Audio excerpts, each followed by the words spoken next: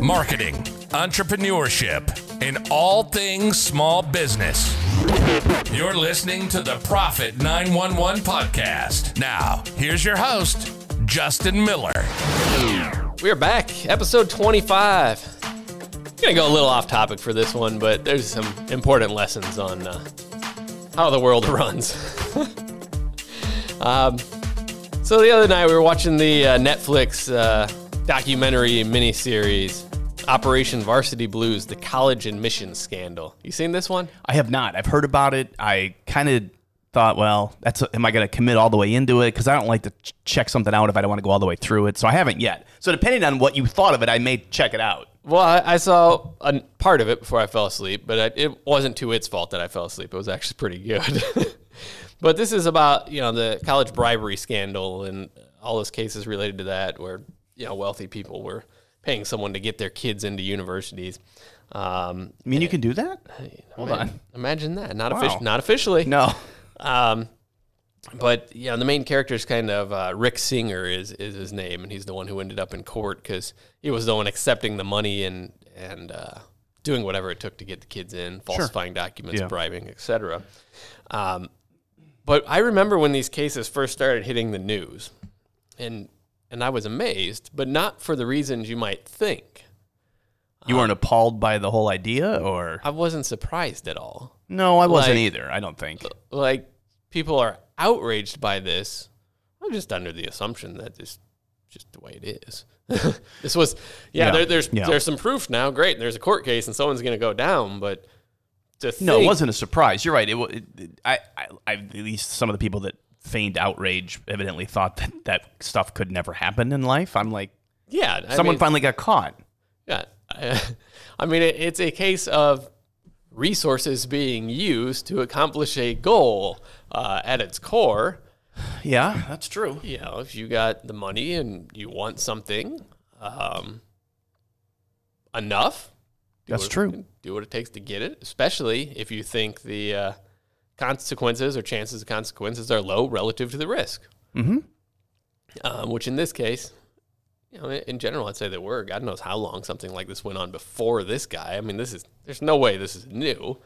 But in short, what he was doing from what I saw, for the better part of a decade, it looked like, and I'll know more as I watch more, but again, I doubt there's any real surprises in it. Wealthy individuals would pay Mr. Singer a fee, $3,000, $4,000, $5,000, somewhere in there, dollars, to guarantee placement of their child into university of their choice. And depending on university and whatnot, that's what the fee was. Pretty much, I think, what he thought he could get is what he would charge. And most of this documentary, by the way, I guess, is reenactments of wiretaps from the investigation. So it's quite interesting. It's not the recordings, but it's dramatized versions of it. But what he declared, the way he kept phrasing it was this was the side door way to get in. So the front doorway is, on merit, with the application. The back door was to donate to the university, $1 million, $2 million. Sure. But what he was telling his clients, if you will, which apparently I guess is the truth, is $1 million, $2 million to the university. Still, it's not guaranteeing your kid gets in there. He said it might take 10, 20 million to get close to that, and still there's no guarantee. Obviously, you get attention at that point, but revenue comes in all the time. Sure. So his was the side doors, so for, quote, bargain basement prices, we can guarantee your student placement. Obviously, you couldn't guarantee it, but the way he went about it was kind of neat. So ultimately, there was bribe money going on, but he would falsify. He would recruit coaches was one of the ways. So he would build relationships with coaches that could help push students in under athletic. Well, I noticed that the little bit that I've watched on the news, it seemed like a lot of these cases were situations where these kids were allegedly athletes, like yachting or they were rowing or whatever it happened to be, and these kids had never done any of these sports ever. So they would Photoshop and make up stuff, and then the coach at the university would, put him in the slot. So one of the coaches was interviewed, and I don't remember if it was one that was guilty of anything or not, but it said basically the way it works is each sport, they have a certain number of slots that, they can push through or influence to help get those people into those programs. So essentially, at some point or another, the bribe's going to cause that person to push the slot, and then they falsify all the documents to match it and try and push them in that way, which is interesting. Again, unfair, absolutely. Surprised? No. No, not at all. Well, one of my first gut reactions to it was the private institutions, which most of them were. One of my first gut reactions, a lot of people probably won't like, was, so what? Can't they let in whoever the heck they want? It's private business. True. Well, apparently it's not true, but... Well, I mean, I don't think there are a lot of state universities, I suppose. No, but apparently this is not the way it's supposed to work, because education is supposed to be immune to what may work in the rest of the business community and have special rules and regulations, or even if they're not rules and regulations, I don't know, in integrity, ethical things they're supposed to follow. This episode is going to make me sound like a crook here. I'm really not. Everything I do is with integrity, but I do realize that resources allow people to operate in a different environment and get preferential treatment. I mean, hell, you want to go to Disney World, you can pay for a private guide. Mm-hmm. It's $400 to $700 an hour. You have to book 7 hours, and you get to skip every single line, go in the back doors, you get driven privately between whatever parks you might want to go to. Yeah. So guess what? This is no surprise. You get special preferential treatment when you have. Well, but that is resources. Also something that is available. No one is saying. Well, I mean, I guess this guy was saying it, but I think the thing that I find interesting is that once those kids are placed in those athletic departments, how is there no follow through and no one ever found out that Susie wasn't actually a yachting expert? I don't. So this will be interesting because I bet the future episodes probably address it. But from what I've seen is some of the parents didn't want their kids knowing what was going on. Jeez. So the kids are like, "Oh, mom, I got in anyway." Yeah. Oh, that's. Yeah, so this was more about the parents than the students. Yeah, I suppose that's true. You're right. They're probably in the bigger, more high-profile cases that you see. The rich kids who are spoiled beyond belief anyway are acting like, I didn't have any idea what my rich mom and dad were doing for me. Yeah, sure. Even if you didn't, you're right. It doesn't make a whole lot of difference. Yeah, and I guess this Rick Singer guy may have started as a legitimate for-profit.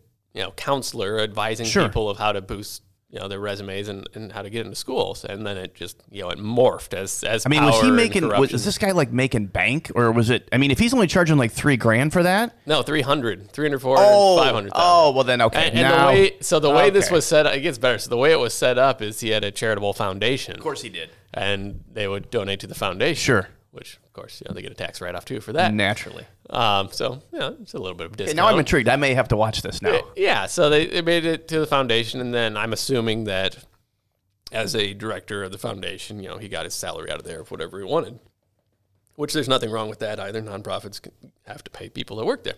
It's just this was his. Huh? So it's pretty neat. And he claimed to have 1,000 employees around the world and offices everywhere. And I don't know. He probably did have several employees. I doubt he had 1,000. He didn't need them. Didn't need that many. It takes one smooth talker to create the connection that you can bribe your way into a program.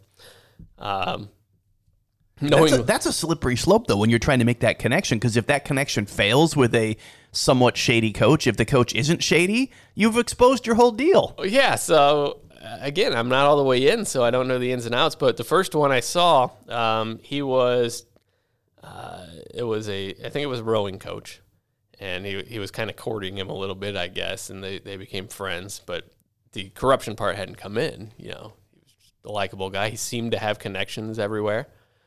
People at the university knew his name, which is scary. Wow. And it sounded like one of the students that he was trying to push actually got in of their own accord, and the coach did not push from what the record showed. and the singer donated $500,000 to the rowing program. So money talks. He might have, yeah. So even in a legitimate situation, it's hard for that coach then to overlook a $500,000 donation to favor him the next time. Well, I was going to say, he might have thought that was a bribe, even if the coach didn't do it. But yeah, now the money's flowed into the program, and I don't think it was all into the program. I think a lot of these coaches got cash. Well, because a lot of if they're smaller, if it's not the football coach, if it's another sport, only the football and basketball coach at these colleges are making huge money. The rowing coach or the whatever coach is making. I mean, they're still making decent money, but they're not making $1 million a year. No, I don't think so. Maybe, who knows? Rowing's a big deal in the Ivy League schools. I doubt that they're making 7 figures to coach rowing. But then again, who knows? Yeah, but it will be interesting as I watch more. Again, I don't think I'll be surprised.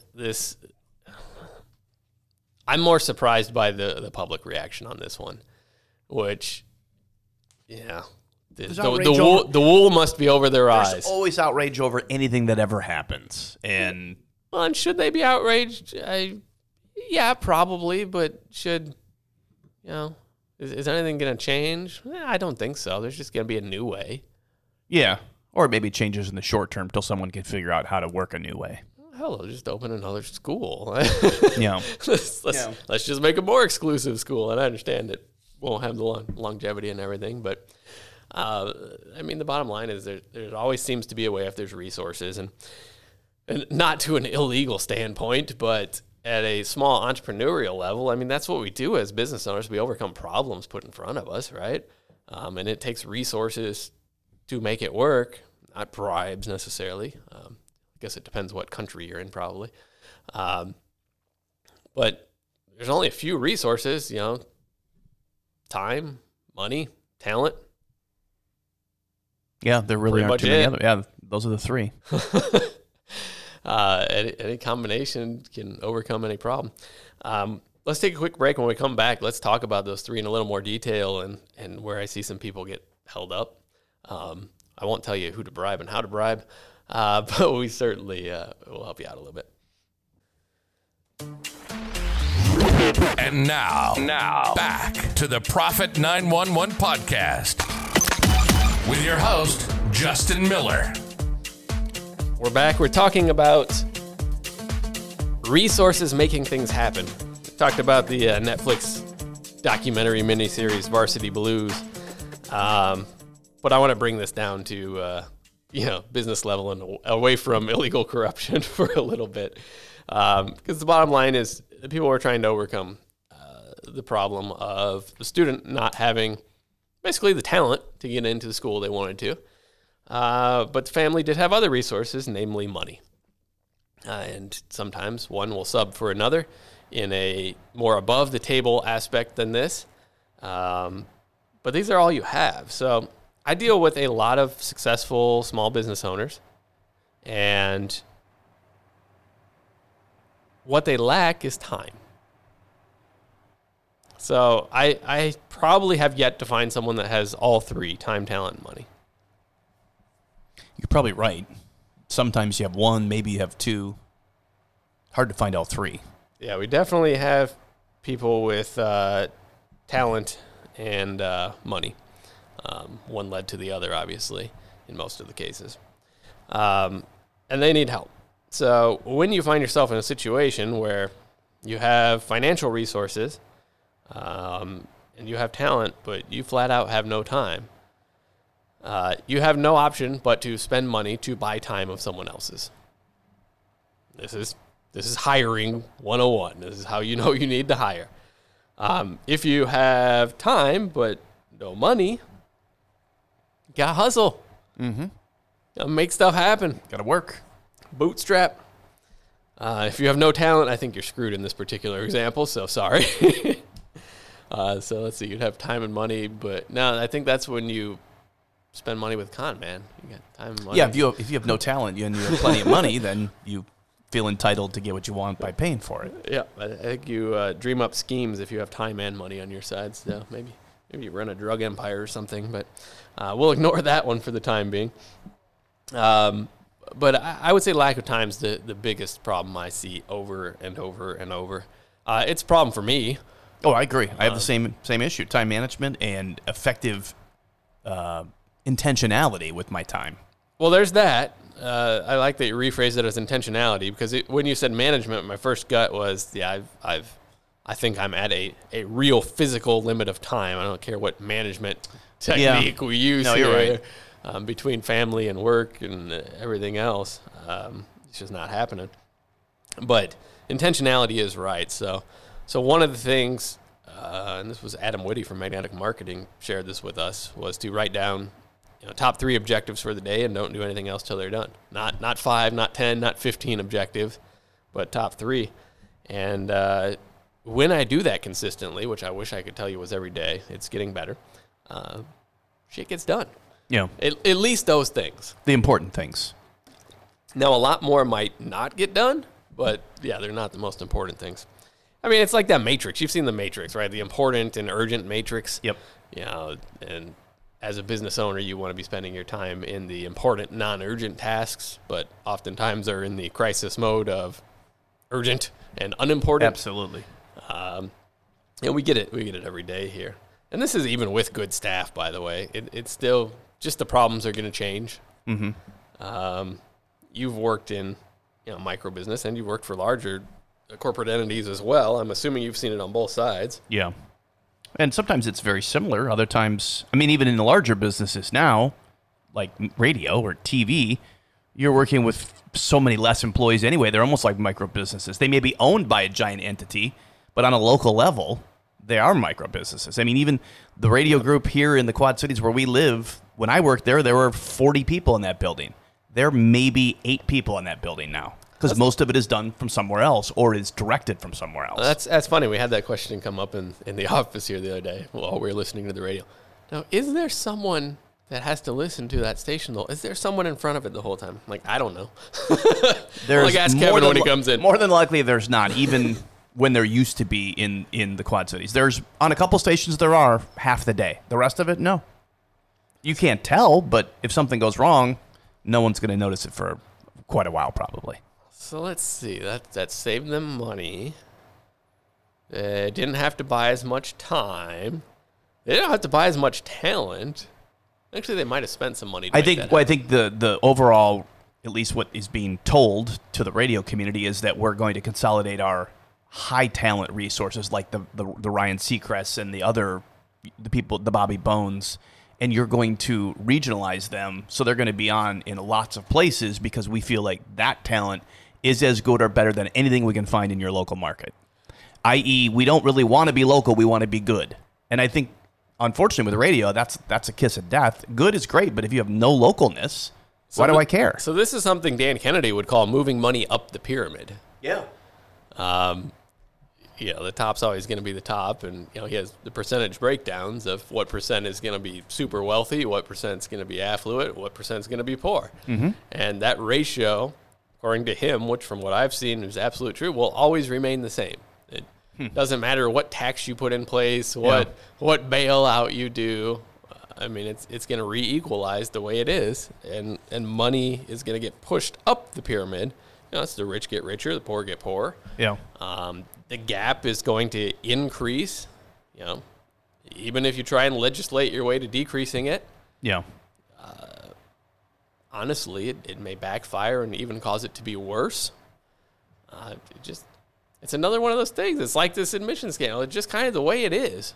Yeah. Doesn't matter if you like it or not, you agree with it or not. You need to learn to function in the environment as best as you can, in line with your own values. Mm-hmm. Yeah, because it's not going away. No. What is it? Money.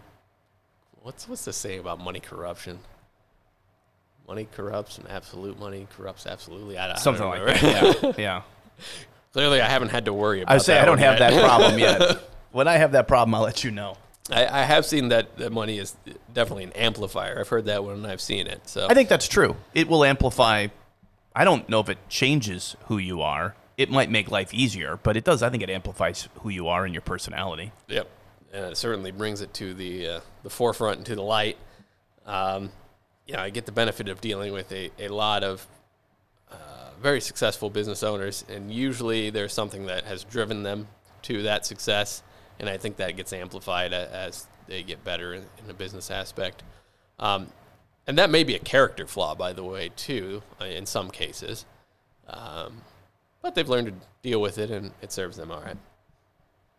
I'm not sure we have anything else we want to really add to this one, but if you find yourself struggling in time, talent, or money, one area, lean heavily on the other two that are left. I mean, that's the bottom line. That's the bottom point here. And that's not going to change. If you got money and you don't have the other two, you're going to try and make up for it with money. We're going to see the extremes of that obviously brought out in the news every once in a while. That's not to say the fundamental of it and behind it is a bad thing. It's just the way to operate, and you deal with what you have.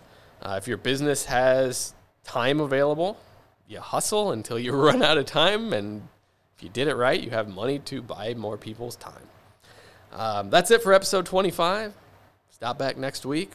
Give you another one. We're going to shift gears a little more, and we're going to come back into the entrepreneurship realm, a little away from Netflix for a little bit, but hopefully you've enjoyed the diversion, and definitely check out that show. It's, once again, it is called Operation Varsity Blues, the College Admissions Scandal.